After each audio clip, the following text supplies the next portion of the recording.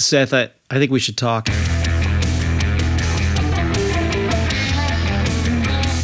Seth and I have a favor to ask. If you are enjoying Extra Credit, the Rock You podcast, please do us a solid and go ahead and share it with friends. Also, if you rate and review it on whatever podcasting platform you listen, it will get to other people, and that'd be good. We want more people to hear about this stuff that we think is so cool. So, share, rate, review, and thank you.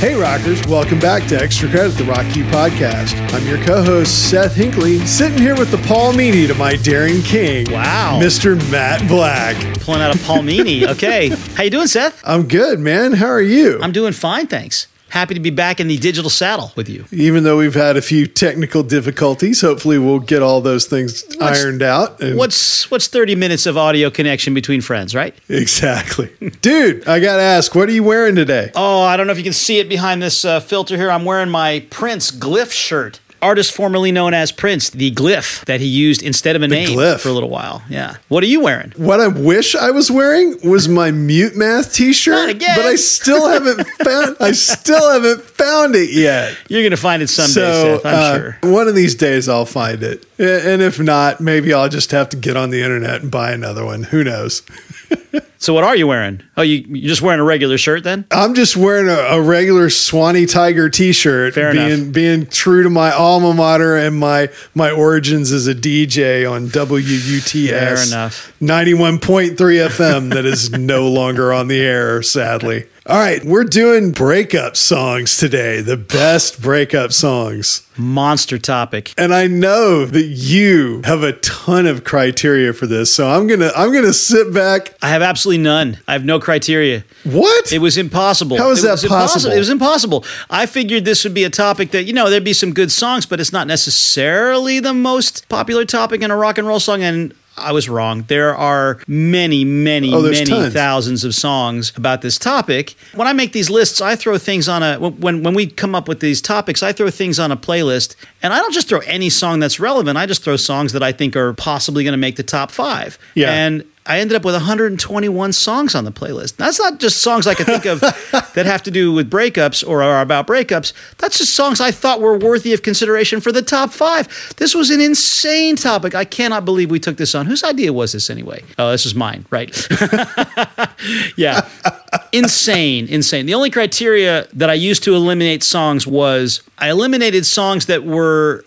You know what? I can't even say that. I was about to give you like a wishy-washy criterion. No, I have no criteria. Songs about breakups. Just that the song is about a breakup? Yeah. Okay. Or, something like that. Close enough. I was trying to look at it. I did knock out a couple songs where the relationship might not be over yet. Okay. I was looking at it like, should it be after the breakup? Should it be during the breakup? Should it be pre-breakup? You could consider those too, right. Yeah. So, but I kind of looked at it from all those points and just went with what I thought were the best songs. And like you, there's way too many. Yeah. This list could have been, if you ask me on a different day, it's probably going to be 5 different songs. Oh, of course. And too many even songs. the 5 songs that I picked in the order they're in right now, you ask me a week from now, they'll be in a different order. Well, let's get to them. All right. Well, who's going first? I should say it wasn't exactly a criterion, but I did look up the 5 stages of grief, which are denial, anger, bargaining, depression, and acceptance. And I tried to see if the songs, if I could find one for each. I couldn't quite, because first of all, acceptance isn't all that interesting if you're doing a list of breakup songs. And it was tough to find a bargaining song. I did find one that made my honorable mentions, but I found the songs first, and then I tried to see if I could come up with the 5 stages. Didn't quite make it. Okay. Oh, I did try and use your rule of never use the same song. Oh, I always do that. You used to do it like never use the same group, but I'm not doing that. No, forget it. That's out the door. Yeah. I don't think that I have brought any of these songs up on the podcast before. That's the one criteria outside of a breakup song that I think I've got. So. That and that we think they're the 5 best are just automatic for me. Okay. Every list. There we go. Yeah. And I've got 5 new artists this time. None of these have I ever used before. Yeah, I've got some new artists on here too. Why don't I start? You got an over-under? Get the last word. Oh, the over-under. Honestly, I think the over-under's 0.5, and I'm taking the under. Me too. I don't think you have any Me of these. too. I don't think we're going to have a duplicate. I've got one possibility that you might pull out, but I think it's going to be low. All mine are possible, but there's just too many good songs. The chances that we pick the same one to include in the top 5 is very low. Yeah. So let's go. You go first. Okay. So my number 5 is a song called I Never Loved You Anyway by The Corrs from their 1997 album Talk on Corners. Now, if you don't know who The Corrs are, because we haven't mentioned them before. Never. They're 3 sisters and a brother from Ireland. They've got a pop band sound with a definite Irish tinge to it. And this song was written by the band and Carol Bayer Sager, a name that I don't think we've brought up before. Never talked about it. And it also comes complete with a tin whistle and a bodhrán break, which is extremely Irish, but really good. It's a very cool instrument. If you don't know what a bodhrán is, it's a traditional Celtic hand drum. Sometimes they play it with just your hand, and sometimes they play it with a really small drumstick. Same kind of thing you use for a steel drum. Yeah, I'm sure that's got some name in Irish that I just don't know. So if anybody knows what that is off the top of your head, send us an email. We'll learn what it is. I found this band, oddly enough, watching the World Cup in 1994 because the USA ambassador to Ireland, a woman named Jean Kennedy Smith, invited them to perform at the World Cup in Boston after seeing them play a gig at Wayland's Music Bar in Dublin. How good is that? I gotta say, as a breakup song, this is one of the angry ones, like that's throwing nasty stuff back at their ex, where the singer can't see why they got with this person in the first place. The song's really good. The music's amazing. The Irish tinge to it is really good. And the vocals on it are clear as a bell. And I don't have the name of the woman who's the lead singer, but she has an amazing voice. Just a really good song. I've liked it since I bought the album in 97. I Never Loved You Anyway by The Corrs is my number 5. Cool. What's your number 5? My number 5. So I had, as I said, 121 songs on the list. I had probably 9 that I just could not knock out of the top 5. And I had to make some difficult choices. I chose my number 5 because it's a band that I love but have never yet mentioned on the podcast, I don't think. I don't think either one of us ever has. It's Black Coffee in Bed by Squeeze. Oh, Squeeze! Yeah, if you're going with the phases of grief, it's his denial. This is a guy telling himself he's fine. Yeah. But he isn't fine. I have to say, having lived in Europe now almost 20 years, this is a very English sensibility to bring to an emotional problem. I've learned that. It's amazing songwriting.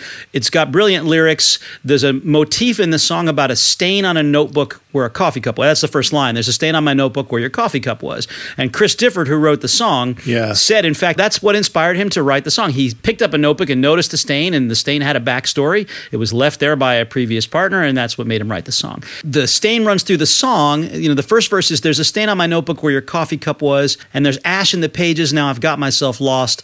I was writing to tell you that my feelings tonight are a stain on my notebook that rings your goodbyes. Kind of like saying, whatever. But the last line and the last chorus of the outro is, now she's gone and I'm back on the beat. A stain on my notebook says nothing to me, and clearly he does not mean that. You can tell from the way he's delivering the line that he's saying the opposite of what he actually feels. The melody and the instrumentation is really upbeat. It's a happy tune with this song, which is just a brilliant songwriting device, which you see a lot, where you've got a mismatch between the music and the lyrics, which really can bring something forward to the front, which I really like. So the mood is revealed only obliquely. I love Squeeze. They're a band we don't talk about nearly enough. I love this song. This is their biggest hit, one of their 2 or 3 biggest hits, but not their best song even. One really cool thing about the song that I had no idea until I looked it up was the backing vocals on the song, which everyone just assumes are done by the band, are actually sung by Paul Young and Elvis Costello. That's cool. Oh, wow. Those are 2 really well-known singers, and I don't know what they're doing on the backing vocals of this song, but clearly they liked it as much as I do. So number 5, Black Coffee in Bed by Squeeze. What's your number 4? Squeeze is a really good band that I've liked for a long time. Yeah, me too. I never heard them until I got to college, and one of the guys that lived a couple of rooms down from me just would not stop playing that greatest hits CD. And I finally got into him, Black Coffee in Bed, Pulling Muscles for Michelle, which I always thought was Pulling Muscles for Michelle. Interesting backstory there, too. I won't get into that one. Yeah. No. It doesn't mean what you think it means. No. Someone better tell Michelle. All right. My number 4, I always thought was a breakup song until I did the research on it. My number 4 is You're a God by Vertical Horizon on the Everything You Want LP from 1999. This song is, it's a follow-up to their number 1 hit, Everything You Want, which was a huge song in 2000. But this one actually got up to number 23 on the Billboard 100 as well. And while this song isn't necessarily a breakup song, and we'll get to that in a minute, it's from a less angry point of view than my number 5 song, and more a psychological bent on who the ex really is. You're a god and I am not, and I just thought you should know. So the singer Matt Scannell said, You're a God was written about when we give people in our lives power over us. It could be anything, whether it's a romantic thing or not. And this one wasn't. The song was partially inspired by a person in his life who had power over him and was making him miserable. And he realized all he had to do was stop and start looking down on them, and then he could take their power away. It's got such a great rhythm to it. It's got a really good drum part that I love to play along to. It's just a great song, well crafted. The music's well. The rhythm of the lyrics is really good. Always liked this song ever since the first time I've heard it. So that's why it's on my list. All right, dude. What's your number 4? Well, you went down in the anger scale. I went way up in the anger scale. But this one's kind of a whiny, angry song. I love this song. It's so much fun to play. It's another one that combines a bright, happy musical ensemble with something very different in the vocals. And I can't say the proper name on the podcast, but I can say the radio edit name, Forget You by CeeLo Green. This is a song, first of all, he did it with his production team, the Smeezingtons, which includes Bruno Mars as one of the members. They wrote it together along with a 5th guy whose name escapes me and I didn't write it down. Doesn't really matter. He meant to write it in a sense about the music industry, but I don't care what he was writing it about. When you hear this song, you can only hear it as a breakup song. It's hilarious, first of all. He really leans into the character, especially on the bridge where he really lets the whininess out. It's so much fun to play. It's like a great gospel-styled song. You get to let out all the emotion inside you about whatever. It's one of those songs. There's a few that for me like this that when I play it, at the end, I'm kind of like, what just happened? Like, I'm kind of shaking and just like I feel completely like I ran a race or something that left me exhausted. And I just love it. It's a great, fun song. You can use it, I guess, in any context. But if you look at the lyrics with any kind of attention at all, it's a breakup song. Completely a breakup song. Says, yeah, but the anger part of it is offset by the boppiness of the music. Yeah, it's a bop. And that's what a lot of great songwriters do. John Lennon was great at that. Kurt Cobain is great at that. And here you go. CeeLo Green's great at that too. Forget You in my number 4 spot. My number 3 is the shirt I wish I still had. It's a song called Used To by Mute Math on one of their later records called Vitals. This breakup song is more from the mental state of the person who's moving on. And it's more talking about what that person used to feel like rather than what they're going through now. And it says, I used to feel alive. I used to want to. I used to be all right. I used to love you. The thing about this song is it's very slow. It's simple. It's methodical. But even as slow as it is, it's got this point in the chorus where you end up clapping along. It's just a couple of claps, and it's amazing. The music to this tune and the pace of it and the way that he sings it gets you into this groove.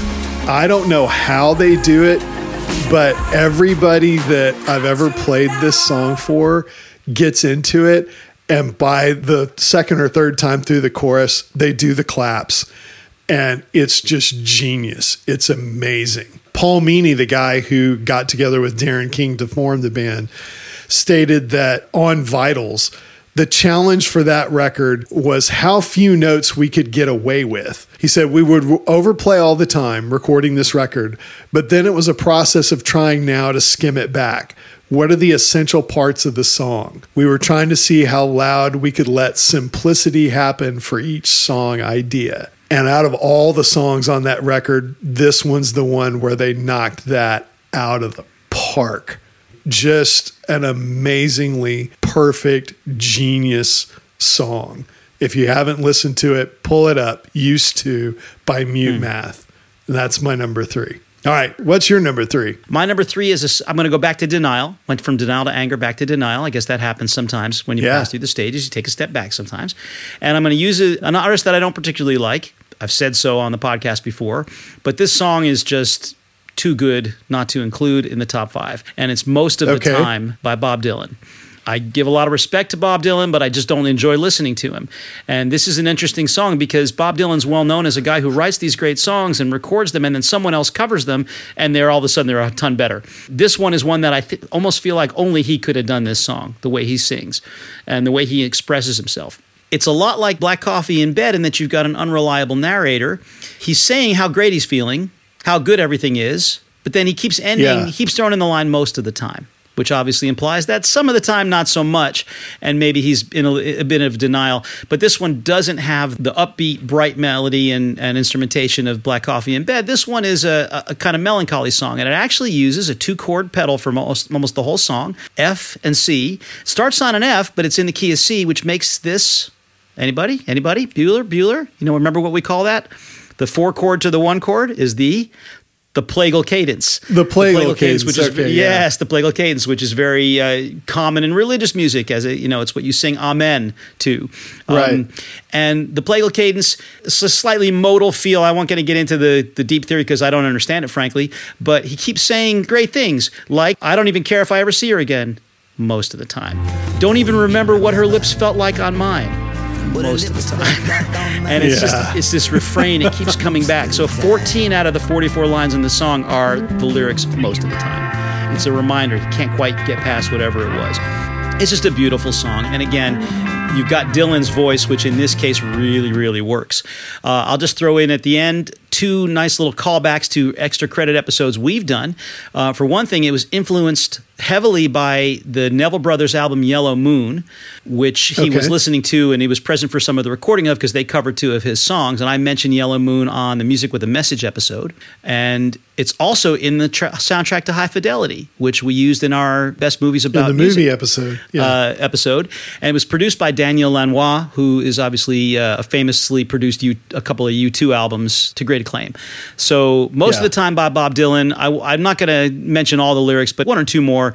I'm clear focused all around. I can keep both feet on the ground. I can follow the path. I can read the signs, stay right with it when the road unwinds. I can handle whatever I stumble upon. I don't even notice that she's gone most of the time. Sorry, I'll leave you with that. My number 3, Most of the Time by Bob Dylan. What's your number 2? My number 2 is House Full of Reasons by Jude Cole. This was a guy who showed up in the early 90s and then disappeared, and I have no idea what happened to him.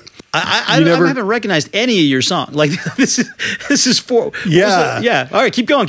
I can't wait to listen to him. So it's on his album A View from 3rd Street. If I weren't using your rule of not doubling up on songs, my number 2 would have been I Can't Make You Love Me by Bonnie Raitt, which was my number 1 sad song of all time. Nice one. But since I did use that rule, House Full of Reasons is my number 2. This is a really solid pop song. It's got an intro with piano and flute, which is kind of weird, but it gives way to the electric guitar as the verse starts, but keeps the piano and does a really good job with it. This song, the lyrics are kind of a really good, I won't call it a word portrait because it doesn't talk about the music. And it's not really poetic, but it's a really good story about a guy who's reached the end of his relationship and is trapped inside of his house full of reasons that he says, I should be moving on. The line that gets me the most in this song is in the chorus, you had me believing this is the way that love goes. Wow. His voice is really good on this recording, and he also plays all the guitars on it, which are really good. It's a solid song, but I think the words are really what gets you. He's talking about sitting in the room, looking at the door, you slammed so hard you broke the windows. That just brings to mind like, wow, that's got to be a really bad breakup. Just because of the lyrics, that's my number 2 is House Full of Reasons by Jude Cole. What's your number 2? I'm going the other way. I'm going to one where the lyrics really just don't matter that much because the vocal performance is so powerful. And we've been through denial and anger. I don't have any bargaining on my list. These are the 5 stages of grief again. So I'm just going to go to the stage right before the 5th stage, the stage of depression.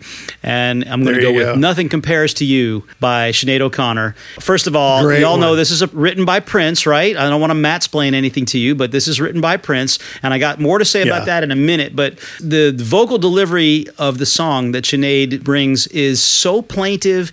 She goes from a whisper to a scream, which is another good song, which has nothing to do with this podcast episode, but she goes from a plaintive whisper to a desperate scream with seemingly no effort at all, and everything she does is spot on. She just can't make a mistake in this song. No false steps at all. The lyrics are nice, the tune is nice, the instrumentation is sparse, but this is all about Sinead's voice. In the song, she's talking about, she says very specifically, it's been 7 hours and 14 days since you left, so we know when the breakup happened, how far along she is. And she's trying other things. She's going out all night. She's seeing other people. Nothing's working. She can't get past this relationship. And she just goes through this full range of emotion.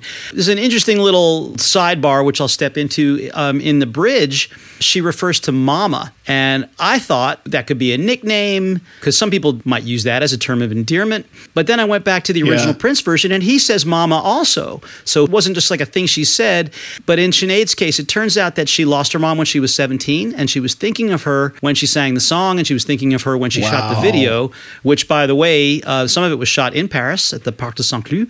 And in the video, after she sings the bridge, 2 tears roll down her face. And in interviews, she said she was thinking of her mom, and the tears were very genuine. So that's a meaningful, moving part of the song. But getting back to the breakup part, she brought the full range of emotions there. Got to talk about the Prince angle here a little bit. Prince is famous for supporting female artists in particular. A lot of artists, but female artists in particular, and writing songs and giving them to other artists. He did that all the time. I assume this was one of those cases. Turns out, not at all. He wasn't real happy that Sinead covered the song. He said publicly that she did a good job with it. But he wasn't real happy, and then they met, and according to both of them, they hated each other. And she describes this weird interaction where he tried to get her to eat a bowl of soup that she didn't want, and then he invited her to have a pillow fight, but he had something heavy in his pillow to hurt her, and she accused him of violence to other women, other artists. I don't know what the truth of the matter is. I really don't. I have no idea. He's a weird guy, and she was apparently kind of a prickly personality, too. By the way, they both died, coincidentally, around the same age. I think Prince was 57, and Sinead, we just lost her this summer in July at 56, or I might have their ages backwards, but about the same age. Anyway, it's a bizarre sidebar, but for me, it was an interesting comparison between this song and my number 3 song. Dylan's a guy who famously writes songs that other people cover better. Prince is a guy who famously nobody can cover well. But in this case, I'm sorry, there's just no comparison between Sinead's version of the song and Prince's version of the song.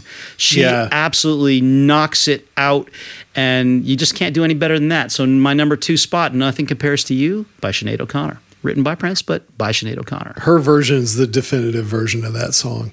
I don't think Prince would argue with you on that point either. I'm not so sure about that, according to what I read. What's your number 1? My number 1 is Ghost by the Indigo Girls. Okay, good one. First one I knew. This one's just a heartbreaking account of how the singer feels after losing the love of their life. The poetry in the lyrics is the reason this one's number 1 on my list. And while the performance on the studio version it's good, it doesn't have the heartbreaking performance that Bonnie Raitt puts into I Can't Make You Love Me. And I Can't Make You Love Me is also kind of a poetic song.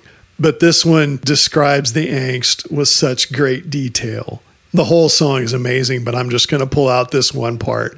It says, and there's not enough room in this world for my pain. Signals cross and love gets lost, and time past makes it plain. Of all my demon spirits, I need you the most. I'm in love with your ghost. The version that I think is the best is the live cut on 1200 Curfews. It's just the guitar and Emily and Amy's phenomenal voices. As far as a breakup song goes, it's just perfection. So that's why it's my number 1. Ghost by the Indigo Girls. Nice one. All right, man. All right. You got the last word. What's the top of the list? Seth, I think we should talk. No. I just got a big one. Say it ain't so, Matt. I love you, man. I'm taking us outside the box here. I'm really not allowed to do this. Okay. Because I won't repeat songs unless I absolutely have to, I did not put the mother of all breakup songs in my number one spot. That's You Ought to Know by Alanis Morissette. And we've talked about that in the collaborations episode because Flea and Dave Navarro from Red Hot Chili Peppers played guitar and bass on that song and made it come to life. There is an obvious air to that song. It's not just the song, it's the whole album. So I'm going to use the entire album as my number one, although I will put a song as the sort of the flagship for it. The album is Sour by Olivia Rodrigo. And the song I'll use is Good For You, because you can come up with a direct through line to that song, including the point where Alanis Morissette and Olivia Rodrigo performed that song together on stage. Performed You Ought to Know together on stage. Very clearly influenced by Alanis's vibe. And Olivia Rodrigo's a big fan of 90s and early aughts alt-rock. There's no question she's channeling the spirit of Alanis in this song. First of all, the entire album, 11 tracks, 9 of them are about breakups. And she runs through all the stages, all of them, all 5. And she was 17 when this album was recorded. I don't know how someone that young had this much maturity, but you can listen to the songs. I mean, actually, Good For You is the one I chose, but probably even a bigger one is Driver's License, which was her breakout hit, which is about the depression phase. Good For You is bringing the anger, and it's great. It's so much fun to play and to listen to and to sing along with. It's so clever. The songwriting is very judicious. She does not overdo it. You know, it's funny, you talk about hooks in a song. Olivia Rodrigo's songwriting, in this song in particular, you can't find a hook. There's 10 hooks. There's so many parts of it which are memorable and fun to repeat and fun to listen to and fun to sing along with. It's just fantastic. I encourage you, we might be talking about this in a future episode actually, but I encourage you to listen to the whole album. And her latest album, Guts, which is great also, just came out a little while ago, and listen to that one too. But Sour's really about it's a whole breakup album. She wrote this song, Good For You. The hook came to her in the shower. Again, that was my question. Which hook? There's like the bass line is a hook. Yeah. The vocals are hooks. The guitar line is a hook. So anyway, a couple interesting things just because we've talked about copyright infringement and plagiarism so much on this show, and I know plagiarism has a different meaning than copyright infringement, but I'm actually thinking more about plagiarism. The songwriters from a band called Paramore, I hope you all know Paramore, Hayley Williams and Josh Farro are now credited as songwriters on this track because the chorus sounds a lot like the chorus of their song Misery Business. They do sound similar. I don't really hear enough to make a case, but, you know, Olivia Rodrigo and her team of whatever did the right thing, and they gave Hayley Williams and Josh Farro the songwriting credit and a whole lot of money. She's the anti-Led Zeppelin. Exactly. She's giving credit before. And here's what she said. Here's what Olivia Rodrigo said about it. I think it's disappointing to see people take things out of context and discredit any young women's work. But at the end of the day, I'm just really proud and happy to say that my job is being a songwriter. All music is inspired by each other. Her words a little clumsy, but yeah, I know what she means. Obviously, I write all of my lyrics from my heart and my life first. I came up with the lyrics and melody for Good For You one morning in the shower. What's so beautiful about music is that it can be so inspired by music that's come out in the past. Every single artist is inspired by artists who have come before them. It's sort of a fun, beautiful sharing process. Nothing in music is ever new. There's 4 chords in every song. That's the fun part. Trying to make that your own. And just to put a little punctuation mark on that, she has another song, Brutal, which some people accused her of ripping off Elvis Costello in that song. And Elvis came to her defense and said, "This is fine by me. It's how rock and roll works. You take the broken pieces of another thrill and make a brand new toy." That's what I did. And I love that. I love that he's supporting her in her... she's a phenomenal, phenomenal talent. People who dismiss her as just another... Because she started off in Disney, and people who dismiss her as just another machine-produced pop star have got it wrong. You got to go listen to Olivia Rodrigo. She absolutely rocks, and she's a brilliant songwriter. So my number one breakup song is the entire album Sour by Olivia Rodrigo. But I'll put Good For You and Driver's License and Traitor and Enough For You and Happier and Favorite Crime and Hope You're... all of them in that category. Sorry, I blacked out there again. What keeps happening to me? I don't know. Rules mean nothing to Matt. No, absolutely. I'm good. I'm going crazy here. Honorable mentions. This is a huge one. Honorable mentions. Huge. Yeah, there's so many in this. Who's going first? I'll go first. We were talking about breakup songs, so you have to mention the breakup song by the Gerd Kinn Band. You know, It's on mine too, yeah. for all the Swifties out there, we are never, ever getting back together. Also on mine. My Best Friend's Girl by the Cars, Lovin', Touchin', Squeezin' by Journey, Back to Black by Amy Winehouse. That's on mine too, yep. You're So Vain by Carly Simon. It's That's on Too mine. Late by Carole King. Good And then there's some weird ones that I wanted to throw in here. Remember back in the 90s when you would buy a CD and there was that extra long last cut, and then there was a song at the end of it? So you guys have heard me mention Reckless Kelly before once or twice on this podcast. They're a Texas band that's kind of in between rock and country, sometimes a little more country. And they did an acoustic show at Stubbs, and they have a CD out called Live at Stubbs. The last track that is on that record is 13 some odd minutes long. But if you go to about, I forget how far it is, like it's maybe 11 minutes in, they have this extra song that's on there. And I think the title of it is called Lovin' You. This one's rated R, kids, so don't go digging this up unless you're ready to hear the F word a few times, because the chorus is "Lovin' you's the dumbest bleeping thing I've ever done." And it's amazing. It's classic. I heard him do it live the first time I ever heard it. Honorable mention. Yeah.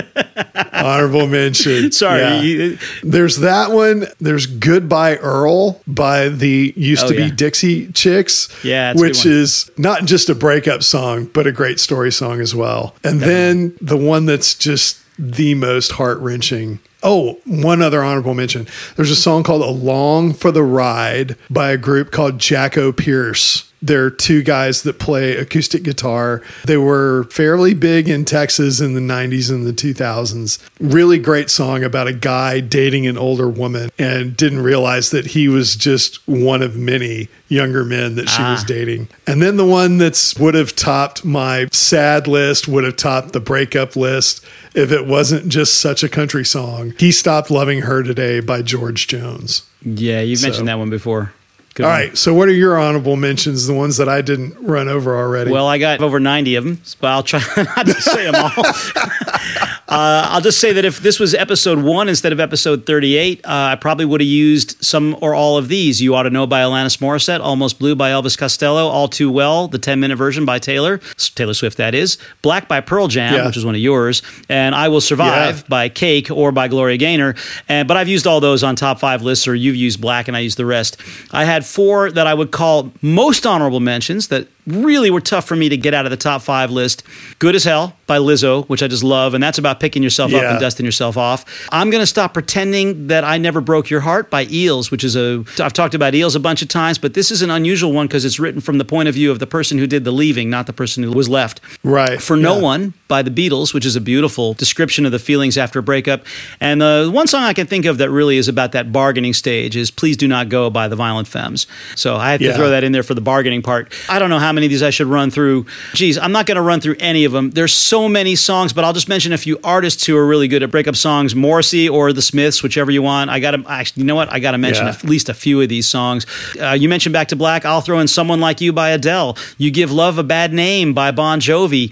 Who's Crying Now by Journey. Mr. Brightside by The Killers. That's a breakup song. All of Billie Eilish's album Happier Than Ever is a breakup album, and it's also so great. Ex-Girlfriend by No Doubt. Also Don't Speak by No Doubt. Harry Styles has great breakup songs on every album. The Police had Can't Stand Losing You, The Bed's Too Big Without You, Every Breath You Take. Go Your Own Way by Fleetwood Mac. Oh, there's so many more. Somebody That I Used to Know. Don't You Want Me, Baby. I'm So Tired by the Beatles. Good Year for the Roses, Allison. Accidents Will Happen. I Can't Stand Up for Falling Down. And Beyond Belief by Elvis Costello. Not Big or Smile by Lily Allen. Divorce Song by Liz Phair. I literally have 50 more, so I can't do them all. I'm just going to make a little playlist and I'll pop it in the show notes of 90 fantastic breakup songs that I can't even mention because I don't have enough time. Can we still be friends, Seth? Yes. I still love you, Matt. Don't leave me. Oh, man.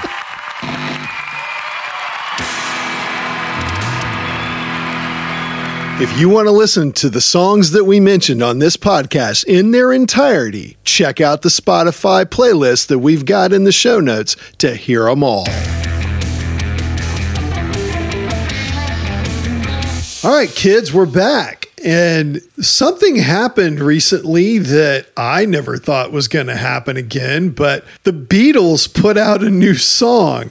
And I know that Matt's just got to be losing his mind over this because he always loses his mind over the Beatles. It's a song called Now and Then. And I think we're going to let Matt just geek out here for a little bit.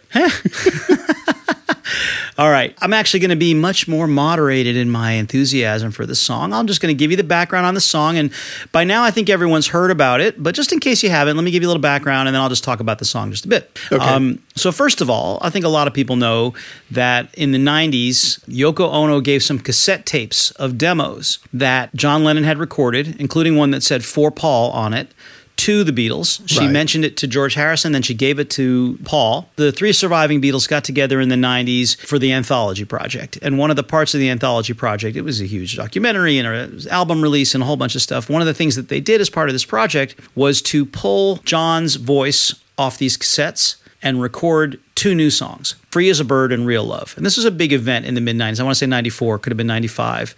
I remember when they came out, you could hear them on the radio. You know, maybe it's fair to say there were some questions about, is this a finished Beatles song? Is this a Beatles song? But they sounded like Beatles songs and they sounded finished.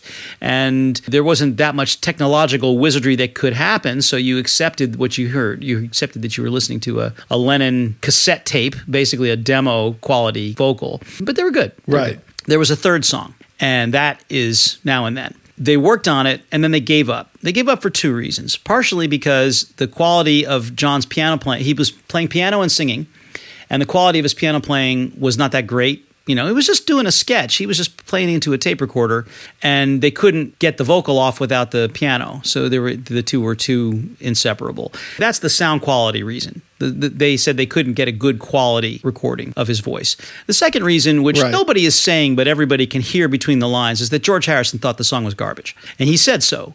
People covered for him at the time by saying, oh, he means the sound quality. And, he didn't want to say it, but it was not a finished song. John never meant it to be a finished song. It was a demo. It was an idea. This is the way the Beatles worked. Usually John and Paul, but sometimes George and very occasionally Ringo would come with an idea. And it was a collaborative songwriting process from that point where, John would come in with a verse and a melody and Paul would say, well, here, this is better and you can add this. And then, George would come up with a solo and so on. So it was really a collaborative process and the song wasn't truly finished when one of the four Beatles brought it in to the other three. In a way, that's kind of what happened with Now and Then. But it's true that the original track is, quote, unfinished, unquote. I air quoted that for you listeners at home. Well, fast forward whatever number of years it is, nearly 30.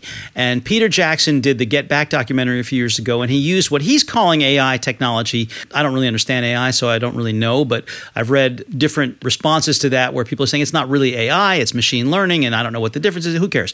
Some advanced technology that wasn't available in the 90s. He used it for the documentary and said, I can do this with Now and Then, because Paul really, really wanted to do the song. And in the intervening 30 years, George Harrison passed away. The Beatles were always a veto. Any one of them had a veto over whatever the band wanted to do. So any one of them could say, no, we're not doing that. It's kind of crass, but you can certainly look at this as Paul getting his way now that George was no longer there to object. Olivia Harrison, George's widow, came out and stated publicly that he had no objection to the song itself, only the quality of the recording they could get off of it. I'm skeptical. I think George didn't like the song. He was kind of salty. He was very quick to criticize if he didn't like something. Anyway, they used the technology. They pulled John's voice off the track, and they recorded this track. Now, it's Ringo on drums. It's Paul on a number of things, bass and guitar and backing vocals and piano. He recreated John's piano part, which, by the way, they were able to get the voice off perfectly. That's what the technological advancement gave them the opportunity to do. And George Harrison had recorded a couple parts on acoustic guitar and some little electric guitar riffs when they worked on it for the Anthology Project and before it was abandoned. Paul then played a guitar solo as a tribute to George in George's style on slide guitar. And I'm sure he meant that sincerely, but those of you who are familiar with the way the Beatles imploded eventually or separated, Paul was a perfectionist and he would constantly harangue the others to do things in different ways. And George in particular just couldn't stand this. And Paul was a talented guitar player, but he was always trying to push George to do something different. And George got annoyed and the Let It Be movie movie. You can see just how annoyed he gets and what an uncomfortable interaction is. You can almost see this as Paul is still trying to make his playing better by copying his style in the solo. But hey, those are the negatives. So they come up with this song. They cut out John's pre-chorus, which is a very John-like pre-chorus in this composition, but it's true. It really wasn't finished. It doesn't fit the song. Not probably a bad idea to cut it. They add a bridge with the solo, and they do some things like they change the tempo. They made it about 10% faster, and they released the song, which they are saying this is the last Beatles song there will ever be. Let me just say about the song. Now, you know, Seth, there are few bigger Beatles geeks than I. There are some, but there aren't many. You're definitely our resident Beatles geek. For sure. There's two ways, I think, to look at this song. One is as an event and one is as a song. I'm going to go on record. I haven't seen this much, but I have seen it in a few places. I'm going to go on record and saying the song isn't all that much. I don't think it would have made it onto a Beatles record without a lot of work, which is what the Beatles do. Yeah. I mean, that's the point. But they couldn't recreate John's voice singing things he hadn't sung, so they had to work with what they had. John Lennon's one of the most brilliant lyricists in rock history. These lyrics are very basic. They rhyme. Yeah. There's nothing that opens your eyes and says, oh, that's a really clever turn of phrase in here. It's pretty simplistic. The music is nice, but nothing special. Personally, I think they drowned the charm of the song in a lot of strings. You know, they threw the kitchen sink in there, maybe to cover some imperfections in the audio. I don't know. The Let It Be album was famously mixed and mastered by Phil Spector, who put in a whole bunch of strings that the Beatles didn't know he was putting in. And Paul McCartney in particular hated it. And I'm surprised in a way. It's kind of ironic that he did the same thing to John's song. If you hear the demo, the original demo is beautiful. It's just John is singing very plaintively, and again, the tempo is slower, and he's just playing. It's just him and the piano, and it's very moving. I think they covered up some of the charm by speeding it up and maybe making it a little too pretty. The song has some nice points too. I just don't think it's their. I'd hate to see this actually be considered like their final piece of work. As an event, though, it's pretty remarkable that the technology has given us a chance to hear the four Beatles 43 years after John's death is incredible. The video is really cool. They did some cool things mixing different eras and, you know, the different Beatles in different periods of their career. Very cleverly done. I think it's a really neat project. I don't think it is worthy of being the last Beatles song, personally. I'm going to have to agree with you on that. The technology that was used in order to put this thing together is just astonishingly amazing. Good. Yeah. Because taking John's vocal from a cassette tape that was recorded in the 70s on just a regular cassette recorder, taking that and making that vocal end up in that song the way that it does, the technological feat in order to do that, that's just amazing. I agree. Is the song great? No. You could probably pick 75 or 100 other Beatles songs that were better than that one. But like you say, it's an event. Right. It's something that comes back and it brings the Beatles back into the zeitgeist, as it were. Yeah. And maybe it introduces a whole new generation to their music. Yeah. And if so, awesome. Yeah, that's for sure. great. I don't want to leave people with the impression that the song itself is inferior. It's just not finished. That's not the way they wrote songs. Yeah. They would have made it into a true Beatles track if they'd ever had the chance to be together in the room with John and say, okay, this is a neat idea. Let's pull this out. And here, I got this other idea. Let's pull that together. They just didn't have the chance in this case. They did some of that. But again, Paul actually did add some vocals that weren't in the original track, which make the song make a little more sense. I think it almost would have been better if they'd added a section where Paul is singing something that he composed the way they did with A Day in the Life, where they're fusing their two songwriting efforts to make something bigger. It's really nice. It's very poignant that the title of the song is Now and Then, and the lyrics are about missing somebody. And it's a great event. It's an okay song.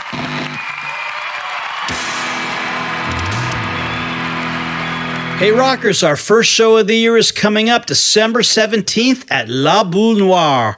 Come and see our 17 student bands rock your face off just in time for the holidays. See you there. All right, kids, we're back, and it's time for 60 seconds of we don't know what. Mayhem. 60 seconds of mayhem, the 1 minute matchup. What are we doing for this episode? Today, so I guess this goes well with the Breakup songs theme, we're coming up with the most mismatched musical rock duo by talent. By talent. Okay.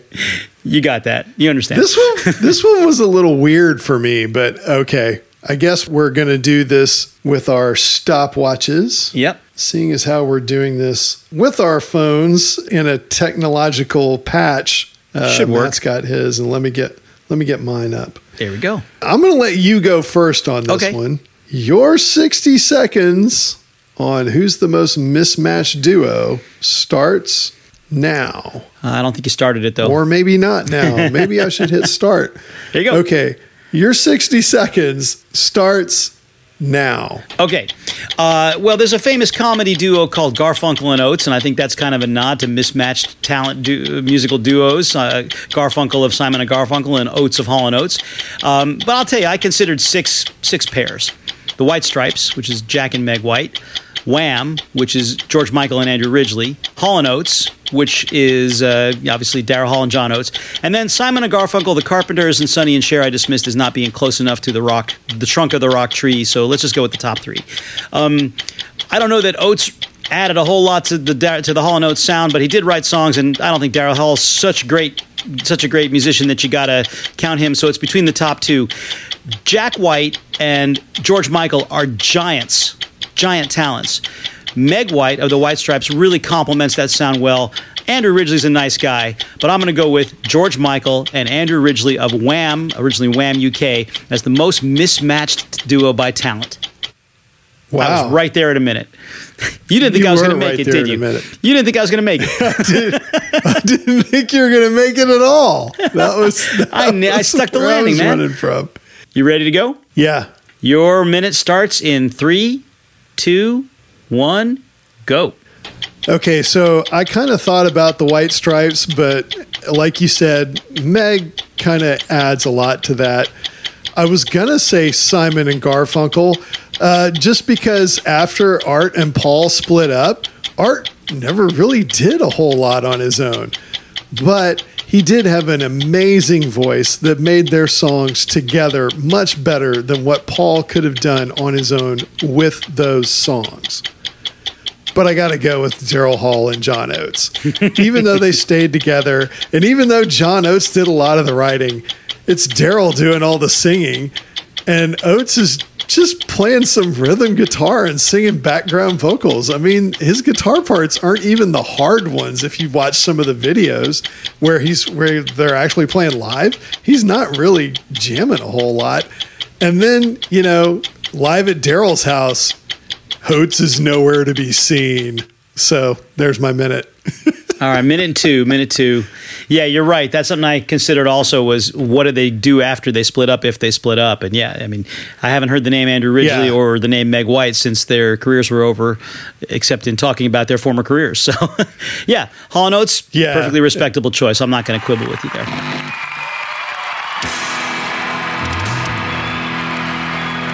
So was there something on this podcast that you wanted to talk to us about? Did we get something wrong? Do you not agree with some of the stuff that we said? Then you need to email us at podcast@rock-u.fr.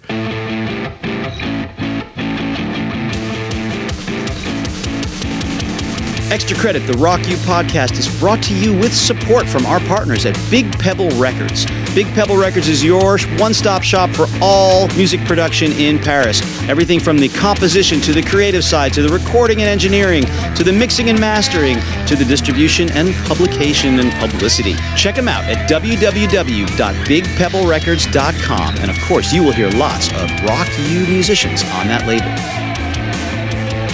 Extra Credit, the Rock U podcast, is a production of Rock U. Expertly engineered and recorded by my good friend Seth Hinckley. And our theme music is written and produced by Tom Walters. Rock U is a non-profit association loi 1901, and we'll see you next time.